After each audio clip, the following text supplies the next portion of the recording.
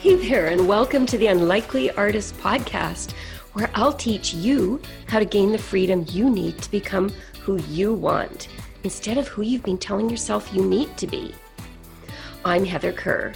I went from international tax to art and coaching because those are the things I've been yearning to do. Listen in to find out how you can start doing what you love to, in slow, easy steps each week. Let's dive in now.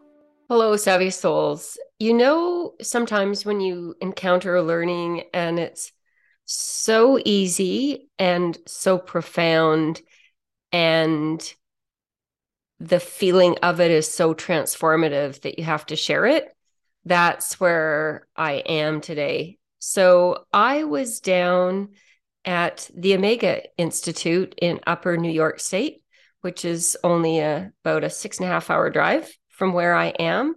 And I was thrilled because I went to see two of my favorite creatives, Elizabeth Gilbert, who I'm sure all of you know is the author of Eat, Pray, Love and Big Magic, and Rob Bell, who is one of my all-time favorites. He is the host of the Robcast. He has this brilliant and amazingly creative mind. He's kind of all over the map in his thought processes, a little bit like I feel like I am. And I'm sure listening to him has been the source of many of my podcast episodes here.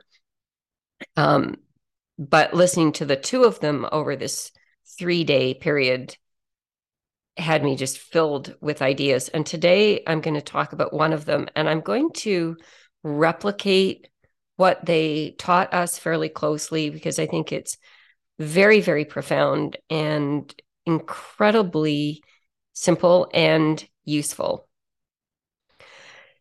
In my coaching practice, and then just as a human being going through life, I've never encountered a client, and I've never been in a situation myself when I wouldn't notice myself or my client at some point being super hard on ourselves.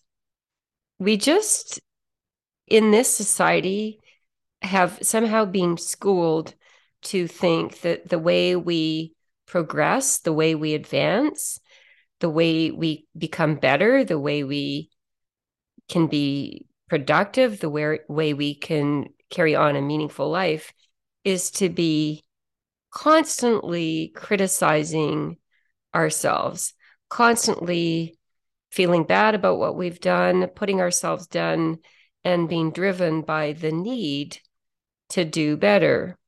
And in some cases, it can end up in some pretty deep self-loathing. In other cases, it can just be something that is there that just jumps in from time to time to dim our light and cause us to not offer what we could be offering to the world in that particular moment. This has been an ongoing struggle, and I've read and recommended books like Love Yourself Like Your Life Depended on It. And I have found momentary peace in some of the offerings in books like this, but the mantras and the practices seem to not stick. They tend to lighten the load sometimes, but they don't seem to stick. But Elizabeth Gilbert had us do an exercise, and I'm going to describe it to you because what I want you to do is listen to this episode in a place where you can actually do this exercise. Listen to what I say now, and then pause and try it out. So here's what I want you to do. I want you to get a piece of paper and a pencil or pen or whatever you're comfortable with. And I want you to close your eyes and put your pen or pencil in your non-dominant hand. So if you're right-handed, that would be your left hand, and vice versa. And then what I want you to do is draw a portrait of yourself. Just set the timer for, say, 3 minutes. Close your eyes, never open them. Use your non-dominant hand and draw a portrait of yourself. Okay, so I want you to pause this episode and try that. Okay, have you tried it? I want you to look at the drawing of yourself. My first thought about my drawing was, oh my God, she looks so pathetic and so lost. So, what Elizabeth Gilbert said that she says about her drawing of herself is she's here and she needs my care. If she's not okay, I'm not okay. It's pretty hard to be mad at yourself when you look at this drawing that you made of yourself. When I did my drawing, I made a note beside it and I said, the innocence inside me. I hope when you look at your drawing, you feel that innocence inside of you peering out. Notice, as Elizabeth Gilbert told us, how when we meet ourselves in this way, in this very imperfect, eyes closed, non-dominant, non-perfect way, we can be so forgiving of that part of us. We become anything innocent that we've ever loved, a favorite pet, a baby, a wounded bird under a tree, any pet videos or baby videos, or anytime you've seen a creature and thought, oh, and you just had that heart-stirring feeling about it. When we draw ourselves like this, it's like we can see the scared, uncertain, unsure, non-confident child inside us. And we can develop a bit of sympathy for her or him or them. We can see ourselves in a way that causes us to feel compassion instead of criticism. So now I'd like you to go to the next part of this exercise. Give that drawing of yourself a name. I called mine Little Sweetum because that's what my mother used to say to me. But people had names like Sweet Pea and, oh, it was just like a hilarious little kind of nicknames that you might give a loved one or a pet. And then what I want you to do, as we were told to do, write a letter to it. Write a letter to this image of yourself, this named part of you. And in that letter, write everything that this part of you needs to hear right in the moment, that you love it, that it's going to be okay, that it's safe with you, that you'll protect it, that it's doing the best job it can. Write to it the way a loving mother would write to a treasured child. So pause again and do that. You might be feeling cynical about this exercise. Don't do that to yourself. Just try it and see what happens. So once you've done this, I want you to keep that picture that you've drawn and the letter you've written in a spot where you can refer to it as you need to. And the next time you start scolding yourself, I want you to bring this picture of yourself to mind and ask yourself, would I say that to her, to this pathetic little innocent, childlike creature who's relying on me to love her? So now if you're like a lot of my clients and like me, you have what I call a lawyer brain. That doesn't mean that you were ever a lawyer. What it means is you have a brain that likes to reason and make arguments. So if your lawyer brain is kicking in now and you want to make arguments about how the ways that you criticize yourself or the way you might be criticizing yourself in this moment are correct, I want you to cross-examine that critic. I want you to poke some holes in her arguments. I want you to be opposing counsel.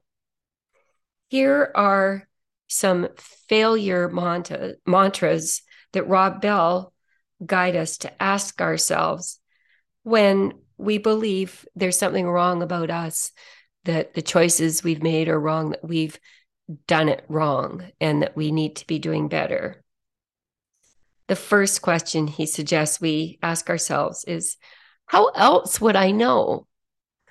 If I hadn't tried that, hadn't done that, how else would I have discovered that it was a path that didn't work for me, that it was a lesson I needed to learn that wouldn't be easy? How else would I know what I now know and am now using to scold myself? Like, we always want to take what we've learned now to judge ourselves at a time we didn't know that thing. So, how else would I know? Another great question was, is there another me I can study? The answer is no. There's no alternative universe where you did everything right that you get to confer with. There's just you in the world making decisions as you can, doing the best you can with what you know in the moment. And that's the only you there is. That's who there is. Why try to pretend there's this alternative universe with another you that you measure yourself against? Another great question was, how did I think that would go? The answer to this is usually, oh, I thought it was going to be easy. I thought it would be straightforward. I thought my business would be immediately successful, or I'd get that job, or my relationship would last, or my kid would get into the Olympics, or whatever it is that we were expecting. And then we realize, that expectation, you know, wasn't coming from a wise place. I was actually a bit of an idiot, right? Of course, it wasn't going to go like that. That's just not how life works. So that's a great question to ask yourself. Another thing to notice is when you're saying with deep regret, oh, if I only knew then what I know now. And what Rob made us notice about that question, which is a favorite question of mine, because I'm always on a path of growth and evolution. And then I learn things and then I use it as ammunition against myself. Like, oh my God, like, why didn't I do it this way before? Well, I didn't know then. And then I criticize myself saying, well, if I only knew then what I know now. But that sentence, by definition, means that I'm learning. That's all we can ask ourselves of savvy souls, is to explore life with an open mind, a beginner's mind, and to learn as we go. And if that's what our life is like, it's not fair to take what we know now and use it as ammunition to judge ourselves as that shouldn't have happened if only I knew.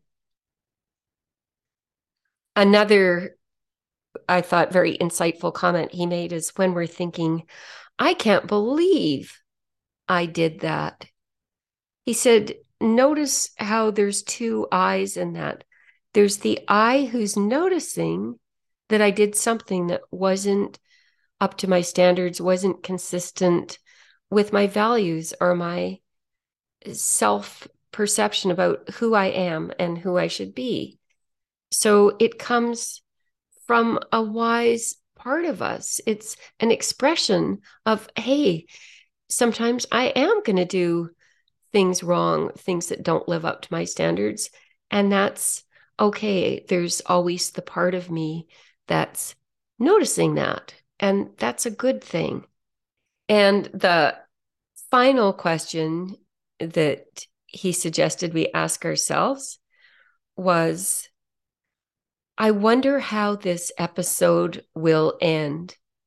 It's really interesting if you look back over your life and you look at all the bends and turns in your life, You can map out kind of like all the bad things that happened. They end up being pivotal moments in our lives. They end up being growth moments. They end up being the moments that lead us on to newer and better things, more evolved things, more us being who we want to be. And so, this question, I wonder how the episode ends, is really interesting because the bad thing that happened, or that you think you did wrong, or the way that you're stuck, is just where you are right now. What's the next bend in the road for you? What's the next turn that you're going to take? Where is your life going to lead? That question can lead you to thinking about what's next. What's the next step I can take? So, Savvy Souls, I just loved this drawing exercise and then these failure mantras, as Rob Bell labeled these questions. I don't usually do this where I'm pretty much translating an exact teaching I've learned without my own extra spin on it. But I was just a student there. I was taking it in, and I found these exercises so healing and so profound. I wanted to share them with you. And from the sense I got of Elizabeth Gilbert and Rob Bell and how beautiful they are as human beings in this world, on this planet, I have no doubt they will be happy with me sharing this so that more people can hear their wisdom. Love you guys and have a beautiful week. See you next time. Bye now. So if you're energized by the possibilities you're hearing about on this podcast, but you're wondering how it's possible to actually make what you've been fantasizing about doing actually happen, I'd love you to join me for a free strategy session where we'll talk about coaching together. We'll explore how you can start making what you want possible by taking small, easy steps that add up to something amazing. Just click on the link in the show notes below this episode to book your free call. I'd love to meet you live. And all my listeners, remember, it's finally your time to do what you want.